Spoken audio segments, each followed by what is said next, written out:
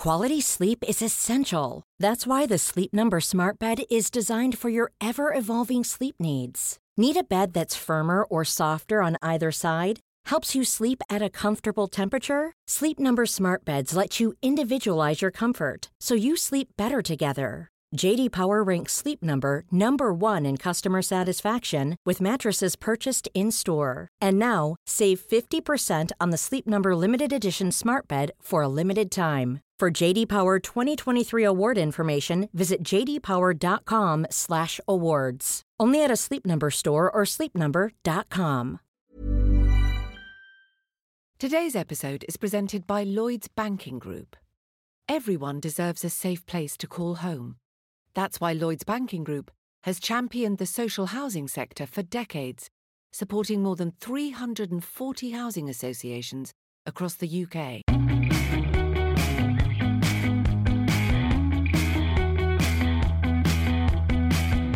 Hey everyone, welcome back to EU Confidential. I'm your host, Ryan Heath, the political editor at Politico Europe, and you're listening to the #1 EU Politics podcast. Well, this week, of course, it's all about looking back on the European Parliament elections and what's going to happen with the race for EU top jobs. There was an EU Leaders Summit Tuesday to begin that discussion. Well, the big headline news is that turnout was massively up in the election. Still only at a little bit over 50%, but that's very respectable given 40 years of a downward trend in the number of people participating in the election. So a lot of people are running around saying now that democracy is the winner in this election. Even if no individual party can claim a huge wave across Europe, the turnout means that there is some kind of fundamental resilience and engagement in European politics. Now, what are some of the other trends that we're going to dive into in this episode? Well, of course, the centre parties, the centre-right and the centre-left, they lost a combined 80 seats. What we did see as well was a wave in both the Liberals and the Greens. The Liberals up 40 seats, the Greens up 15 seats, each of them with some very strong performances in individual countries. Now, the Eurosceptics also achieved their highest ever vote share. They're on track for around 235 seats out of 750. The problem for them, they're split between 3 different groups in the parliament. Matteo Salvini, for example, did extremely well in Italy. But what about Marine Le Pen? Yes, she just nudged Emmanuel Macron in France, but she lost vote share. She lost seats. So that's not really momentum for the Eurosceptics. And overall, they performed about 20 seats lower than what the polls had predicted. So where does that leave us in the race for EU top jobs? Well, firstly, we're probably going to be talking a little bit about policy before we get to nominating anybody to those positions. It's a case of the personalities at some level following the policies. Manfred Weber, he's not exactly in a great position. His European People's Party finished first in the election, but with only 24% of the vote. So it's not a huge mandate to claim the top job or multiple presidencies, which is what the EPP has now. By the same token, they clearly did beat the Socialists. So what claim do the Socialists have? And while a lot of people are talking up the chances of Margrethe Vestager from the Liberals only placed third, and Vestager herself seemed very reluctant in the campaign to say that she actually wanted to be Commission President. So we could be looking at a dark horse candidate, and it looks like it's going to take quite a few weeks before we get to a final outcome there. But what we do know is that it's going to take at least 3 and probably 4 parties to come to an arrangement to ensure some kind of stable, pro-EU governing coalition for these institutions in the coming years. In this week's episode, we've got Martin Selmayr, the very powerful and sometimes controversial Secretary General of the European Commission, to give us his views of what's going to happen next. Let's hear from Martin Selmayr.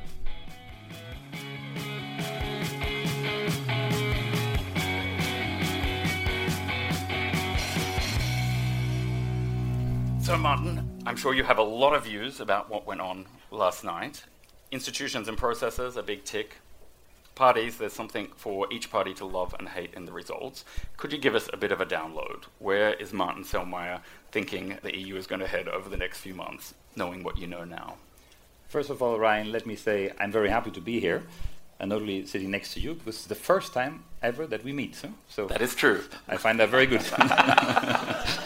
3 years of playbook without meeting Martin Selmayr. That's an achievement. Because I have heard about you. Secondly, I was very intrigued by the way how you presented that, because I can tell you this was almost identical to how I presented it to our team in the Commission this morning. So we have a very similar reading. Don't know if that's good or bad, but thank you. Exactly. Well, I don't know if it's good or bad for me. But I think it's good that we have, at this moment in time, with a cool head, an objective reading of the situation, not a partisan reading. And I think you're a journalist, I work for the Commission, so we have a duty to be not partisan, but to look at this from an objective point of view. I think the first point, and I would like to agree with you very much, is the increase in turnout.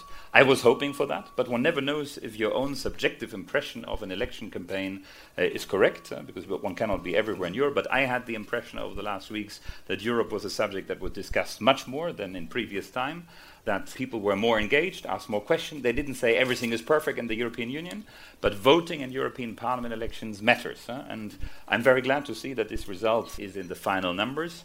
And I'm particularly glad that in some countries the turnout has gone up very, very significantly. In Poland by 20%. In many, many Central and Eastern European countries where it was extremely low, it has gone up by 10, 18, 15, 20%, because that was a bit our sorrow after the last European Parliament election, that our newer member states are not so fully participating. So I think also a good testimony to all those who campaigned, because many, many people were campaigning, the Spitzenkandidaten, their parties, many, many volunteers and citizens drawing attention. I see also in this higher turnout the effect of a certain wake-up call. Over the last years, we had Donald Trump and Brexit. I think probably two events that have shown very much how much is at stake, or Putin in the East, that if we don't vote, if we don't engage for this European project, we can lose a lot. And I would also say, in addition to that, the increased personalization and politicization of the European Union affairs has contributed to that. People have understood, at least in many countries, that voting for this or for that party has an effect on the final political program of Commission, Parliament and Council, and therefore I think the real winner of this election is democracy. The second takeaway that I have is on the so-called populist wave. I think it was contained. I think you hinted at that. We have some worrying results, notably here in Belgium, Sweden, and some other countries, but we have also encouraging results, like in the Netherlands. And I think here this is testimony to a very, very strong campaign of the Socialist Spitzenkandidat. We have a containment in Spain, clear. And I would agree with you on what you said about France. I think it's 23 seats for En Marche and for Le Pen. And if you compare it to 5 years ago, this is a significant reduction of the shares of Le Pen. And also the distance between Le Pen and En Marche is almost not visible, while it was 5% 5 years ago. So I would say that is something, it's not a reason to despair, but also not a reason to sleep very well tonight. We have to continue to be vigilant. The third takeaway is on the coalitions. You said it before, the election is the first stage, and after election, if nobody has 50% plus one, then you have to build coalition. It was like that last time, 5 years ago. I would like to recall, because sometimes I have the impression it is a bit distorted the image of what happened 5 years ago. 5 years ago, President Juncker and the Juncker Commission didn't have the EPP and Socialists behind them, and thereby could win the majority in the European Parliament. President Juncker went to all democratically elected political groups, and he, at the end, he knew that, because he knew that some in the EPP voted against him, some in the Socialists voted against, so it was not sufficient to rely on EPP and Socialists, and therefore he also made an agreement with the Liberals, and with, I would say, about 50% of the Greens, who at the end voted for the first ever successful Spitzenkandidat. I remember a blog by Rebecca Harms at the time, I remember Mr. Bütikofer who asked for that, and that, of course, was the result of a lot of talks that took place before. So I think if I see now the results, it will require for any commission to get into office to have the EPP, the Liberals and the Social Democrats working together, and taking into account the Greens as well, because I think at least, even though it's not in all countries, in some countries it's a massive green wave that shows also that Europe is changing. And therefore I think the next president of the Commission will have to do the same thing what Jean-Claude Juncker did. He has to talk to many people and try to broaden that, and the best person who can do that is always a Spitzenkandidat, because why should democratically elected parties who are convinced that democracy is the right thing, why should they go for someone else if I have said this before the elections? And I think several said that. The EPP said it, the Social Democrats said that, the Liberals had a Spitzenteam, but also they campaigned in this way, and the Greens had lead candidates. So I think all these democratically pro-European forces will, at the end, have to work together. And now I think the main next stepping stone is the European Council dinner tomorrow night. If we want to make the European Union function, if we want to avoid that the European Union is paralyzed, which would only benefit to the populist and to the enemies of the European project and to the enemies of Europe as such, then I think tomorrow evening nothing should be excluded. And we should, like always after elections, make sure that the democratic forces sit together, work on a program. The program must come first now. And then when you have the program, then you will find also the right coalition of personalities to implement that. So thinking about how this will play out in the next steps, and you've been through this process before, do you recommend Manfred Weber and or Franz Timmermans hold back for a couple of days, or should they be racing around talking to these leaders now? If it is policy first, and if it is going to be a slow, painstaking process, do they need to push themselves forward, or do they need to leave leaders some space to react to last night's events?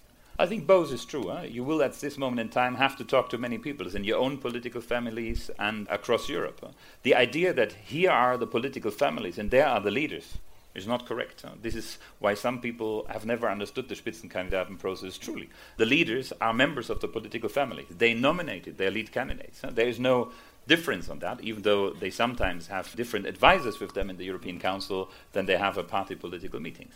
But at the end of the day, the Spitzenkandidaten has not been invented by people who have nothing to do with the leaders. The leaders are in the room when somebody is put on the shield. This was the case with Jean-Claude Juncker, and that will be the case this time. This time is a bit more complicated than last time, I think that's clear.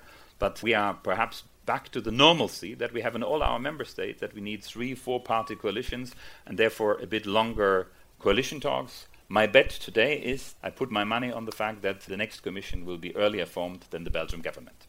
Well, so just to clarify, you're not extending the contracts of all the temporary staff yet. You are still working towards November 1 for that changeover? Nobody can do that because we have a treaty, and the treaty says that the mandate of this commission ends on the 31st of October 2019, and I think we are all well advised to work towards this objective, because it is not good news if we don't get our act together in Europe and agree on the leadership of the executive. I think that's the first order now. The European Union has many challenges ahead of us, on trade, on our values, on what happens in the east and the south and the west of Europe. Somebody will have to take over also Brexit again after the 31st of October in one way or the other. So we have no time to lose. We have a bit of time now in the months of June and perhaps a bit of July to do these coalition talks in the broadest possible way, and I hope in a constructive pro-European spirit that says we need change. Yes, we need change. Every 5 years you need change. Therefore, elections are such a unique moment to renew personnel,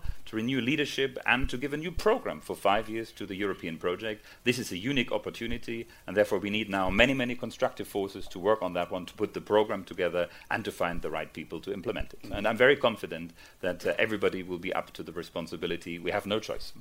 Now, to circle back to the Spitzencandidate question again, we have a complication in numbers, but there's a complication in politics now as well, because you have the Liberals really quite aggressively saying they don't support the system as designed. You saw it in their construction of Team Europe, which was, let's say, a very generous interpretation of how to participate in the Spitzencandidate process.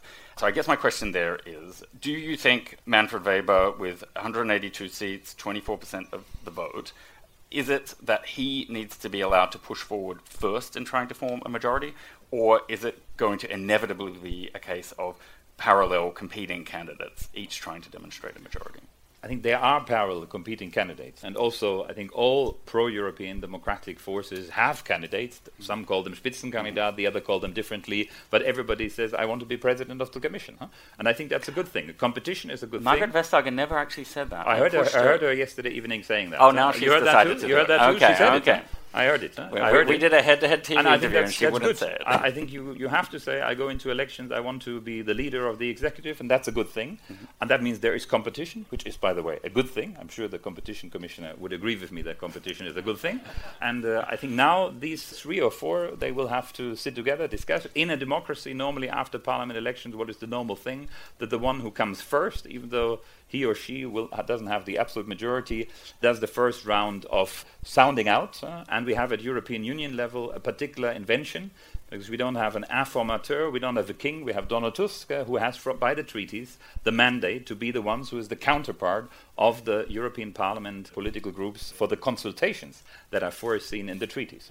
The treaty said it very clearly, the European Council must propose the President of the European Commission, taking into account the outcome of the European Parliament elections and after the appropriate consultations. That, I think, what we need to give some time now in the month of June, and I'm sure that both Manfred Weber, Franz Timmermans and Margrethe Vestager will sit on the other side of the table in one way or the other. If it's bilaterals, if it's group meetings, I think that's for President Tusk to decide. And then at the end of the day, I'm sure that the European Council wants to propose something to the European Parliament that the European Parliament will afterwards elect. The treaty foresees both possibilities. You propose somebody, he or she is elected, or you propose somebody and he or she is rejected by the European Parliament, and then within 1 month you have to come up with another person. I'm sure that nobody is interested in this time to have an institutional crisis. Therefore, I think we will try to find during these sondages that will be done now by President Tusk and the leaders of the political groups in the Parliament, to try to find a broad majority that we quickly are able to act. As I said before, we have big challenges, and I would notably not want that somebody like Donald Trump or Vladimir Putin sense that Europe is weak at the moment. We are strong because we have a strong and vibrant democracy, and we need now to get to our act together on the basis of these results to form a broad, democratic, pro-European majority. So realistically then, tomorrow night is a starting discussion, and we're talking about the June summit as a landing zone, but we should try and wrap it up then in order to demonstrate that strength and unity. I would say it would be good if we were to wrap it up before the summer. It's been a very long time coming in Belgium this year. And the summer, he's the summer, given himself some wriggle room there. The summer in line with the summertime directive proposal of Violetta. Very good. Now, thinking a little bit on the policy side of things, and we can get into it more with the party representatives later as well, I'm thinking, what sort of policy claim would you consider a group like the Greens being able to make now as trying to, in developing that package of top jobs? Because they've clearly been very strong, notably in your home country, Germany, but they're not strong everywhere.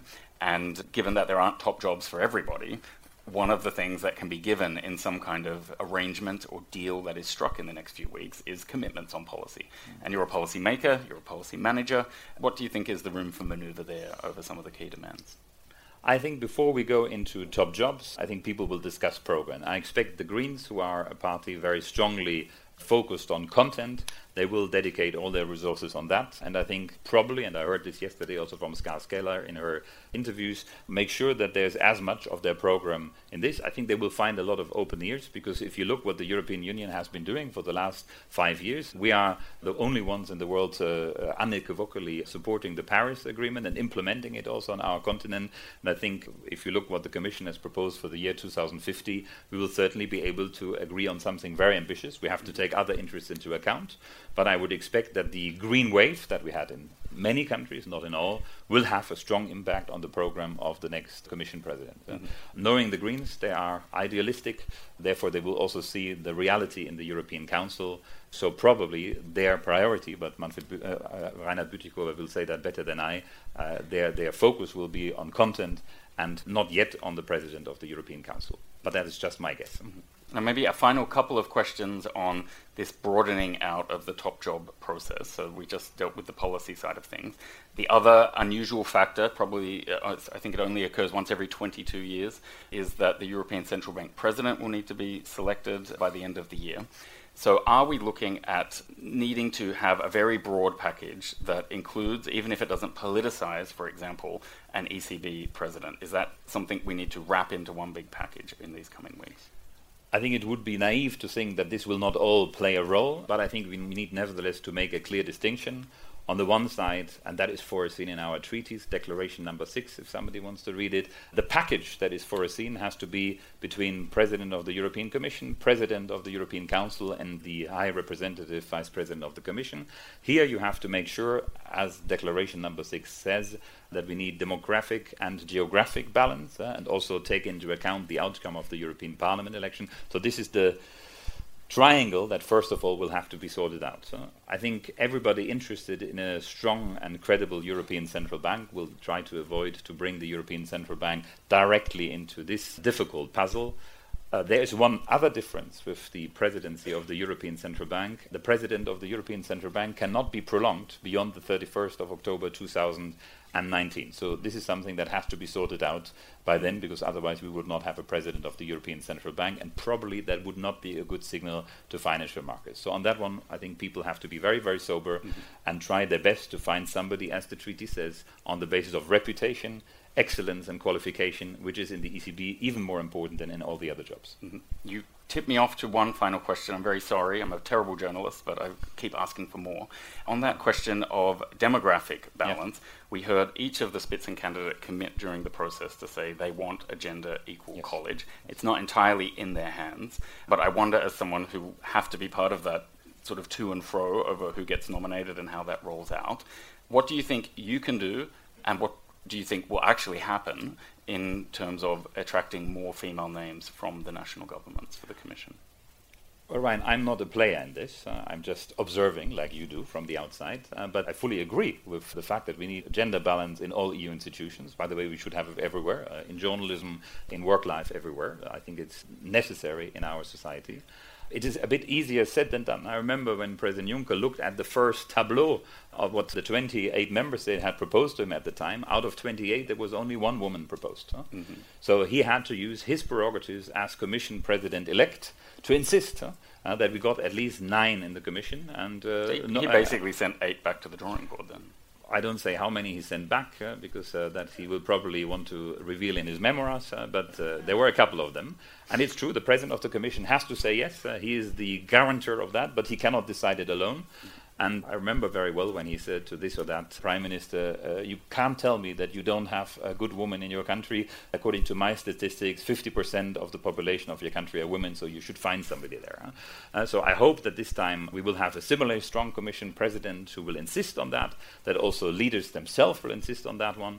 And I think we in the Commission have to continue our work. We brought under President Juncker the share of women in senior management from 25 to above 40%. And I think you can do things if you just insist. It's something that is not nice to have, it is must to have in our modern society. Excellent. Well, Martin, I think it's time we join bring some other panelists up on stage. The real politicians, please. Let's give a round of applause to Martin Selmayr. Well, I think we will have to have a lot of patience, democratic patience in the coming weeks, because it is not that the first attempt to bring this coalition together means that we are at the end of the road. I think there will be probably several attempts, several talks, several meetings. And I think what is very important, that this positive impression that was generated now with the high turnout, that we don't talk ourselves then down by saying now there's a big crisis because we have a first disagreement. It's totally normal when you have to bring 3 different political parties together to form an executive and the leadership of political institutions. You will need some time. And that is part. Did you mean to say 3, or was that a slip of the tongue? I think I said 3. I said 3 because there are 3 institutions too. But you meant institutions rather than parties. I meant 3 institutions. I meant 3 institutions.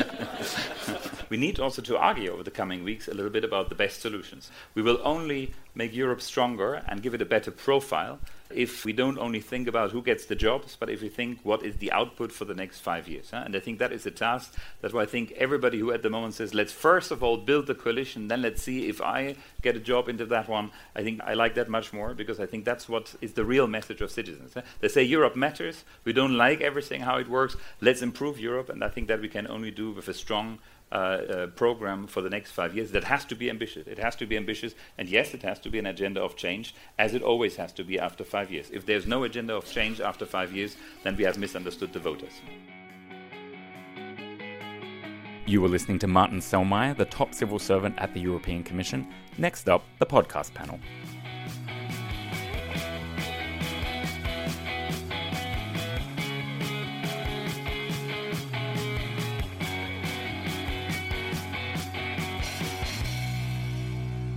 And here's the podcast panel. Alva Finn, how are you? Hi. Lena Rabaruz. Hi, Ryan. Hi, Alva. Welcome back, Alva, from Geneva. Welcome back to the new European Union. Yeah, we had lots of waves, lots of headlines about waves, but no pan-European wave, let's say. So for anyone who's been living in a dark hole or skipped the first half of the podcast, the centre parties have maintained their sort of 2/3 position in the European Parliament. The Eurosceptics have about 1/3. But those centre parties are much more evenly split between 4 political groupings now. The Liberals and the Greens made gains, but they made most of their gains in a couple of countries each. And the Eurosceptics, particularly Matteo Salvini's alliance, made gains as well, but mostly in Italy. So that is an important message to understand if you haven't already absorbed it. Marine Le Pen lost vote share and lost seats in this election. But on that endless droning on note from me, what are you two thinking? I think that definitely, when I'm looking at how I'm going to work in the future as someone who does advocacy in Brussels, it's not as bad a picture as we had imagined in the past. And in some ways, loosening the grip of the EPP through some of the proposed coalitions could be a good thing for progressive politics. That's my overall take. Obviously, the Spitzenkandidat process, the top job, horse trading that's going to happen now, has a big impact on that. So we'll see what happens. But in general, I think, and it's clear as well that Juncker and other EPP people have recognised that they shouldn't have taken all the top jobs the last time and that they're going to have to pay a heavy price. So what's the price? And then you also have some posturing from the S&D and the Greens, etc., about, not really being keen on having another EPP Commission President. Well, a thing I've said repeatedly over the last 6 months is if you're getting less than 25% of the vote, you can't have 75% of the jobs. You don't have to be a genius to realise that's not a fair sort of distribution of the system. Lena, how are you feeling after predicting 32% turnout? And actually it was 50.8%. Yeah, I lost. It's okay, Ryan. I brought the champagne and actually cava. She had to get that one in. I have to confess. So, yeah. It's I think it's a wonderful moment because everyone was very skeptical, including myself, that there will be a high percentage of people will go out and vote. And I think we have to recognize all the efforts that everyone was trying to work and push the European citizens to go and vote. So this is something great, a good message from Europe to the world. And what about this idea that democracy is the winner? The parties might have all lost in one way or another, but, the process was the victory. The process is the victory. I don't think so. Maybe, let's say 60%, but let's see how they are going to choose the president of the Commission. Once Europe succeed to elect its own president, I think this is the pure victory for democracy. Yeah, would you agree with that? That there's going to be a lot of heartburn in Brussels now about, is it right and fair to choose someone behind closed doors? Should Manfred Weber still get a shot at this, even with only 24% of the vote? And actually, I think that's the part of the process that most Europeans don't have a clear view on. Yeah, and I really don't like the idea, or the way that the EPP have always sold it is whoever gets the majority of the votes. But yeah, I mean, the majority is 50 plus 1. Yeah, they don't have that anymore. So the idea that just the party that gets the most votes it's a bit silly, especially when you're talking about the divides that you've just spoken about. We have completely different pictures across the European Union on what the political spectrum looks like. In Spain is completely different to what it looks like in Germany, where the socialists have bottomed out. So you still have those deep divides in the council.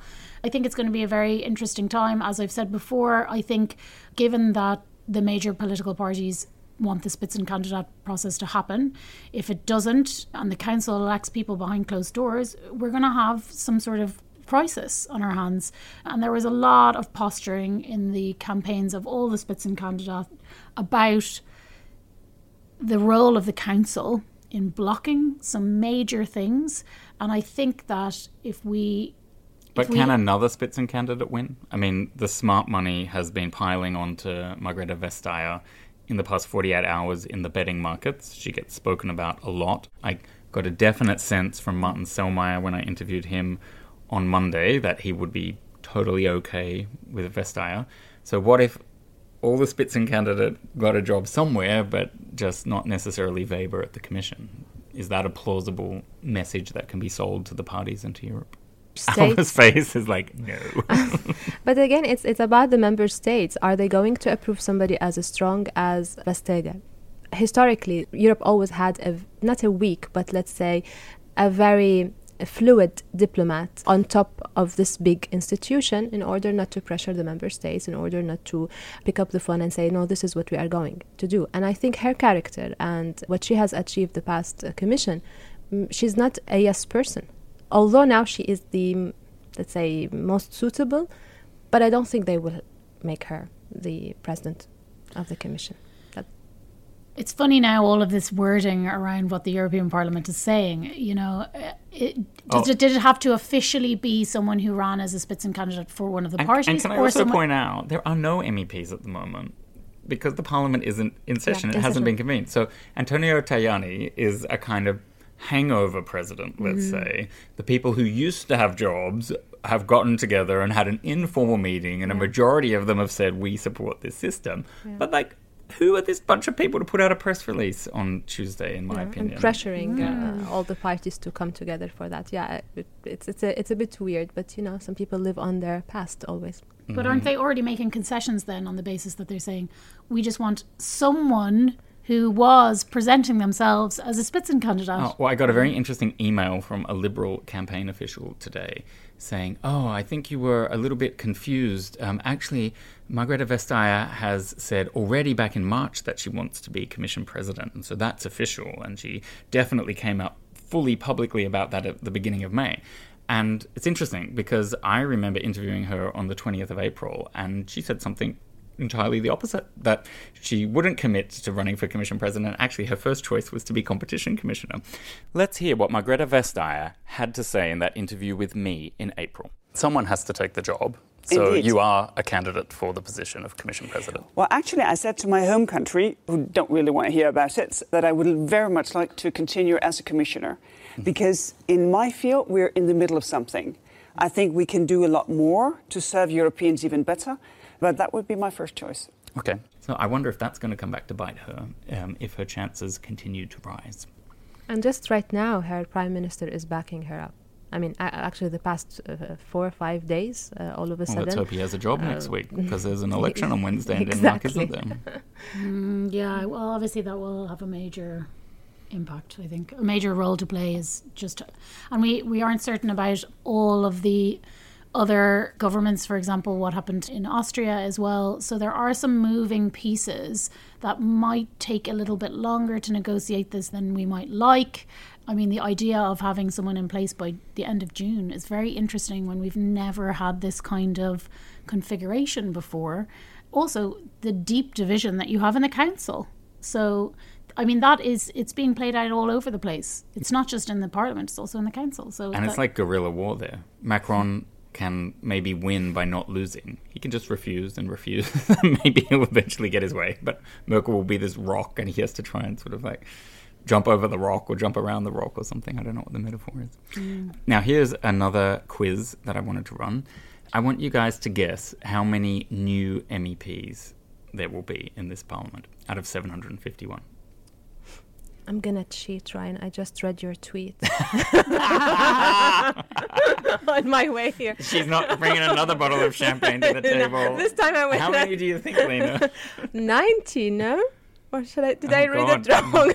Lena, you failed maths, didn't 400, no? That's not the new, not the re-elected or the new. The totally new MEPs. Like, how many out of 750? Like they've never been in yes. before. How many? I think I read correctly. Your tweet was 90. No. 144. How many do you think?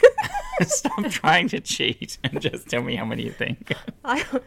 Oof, that's a very difficult question. I was never good in math. No, I would not Last guess. time it was about a 50% turnover. Oh. Well, I think now 60.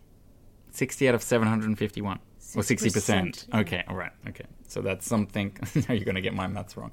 I think that is about 440. So I'm going to say 440. How many do you reckon? Like 360. Okay.